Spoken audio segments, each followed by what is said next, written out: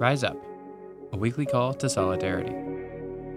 Monday, April 17th, by Grace Adams.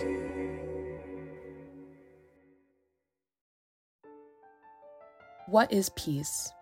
Many images and ideas around what peace is can arise. Whether it's the peace symbol or just stillness or quiet, what is true peace? In today's readings, we are shown what peace looks like from how the apostles lived after Jesus' death and then were greeted after his resurrection. In the gospel reading, the first thing Jesus says to his disciples is, "Peace be with you."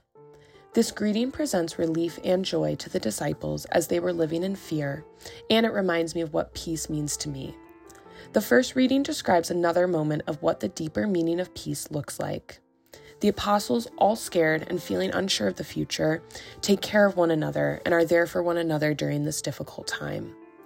St. Oscar Romero said, "Peace is not the product of terror or fear. Peace is not the silence of cemeteries. Peace is not the silent result of violent repression. Peace is the generous, tranquil contribution of all to the good of all. At its core, peace is justice, and peace is being in community with one another."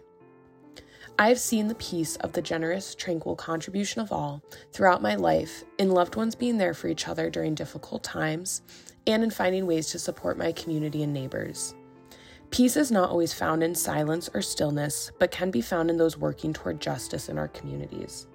The death and passion of Jesus was filled with injustice, but his resurrection and return to his community is what the peace of the generous, tranquil contribution of all to the good of all really means. We also have opportunities to return to justice and peace. Members of the Catholic Ethical Purchasing Alliance believe that putting more thought into the way we consume and what we buy is one way to create peace. By learning how workers are treated at all levels of the supply chain and the effect our products have on the earth, we can find ways to return to justice. Seek out companies such as those within the Industrial Commons in North Carolina that protect workers' rights and prioritize sustainability of the planet in all that they create. The intersection of justice for both people and the planet brings a peace that is truly a contribution to all and a return to justice.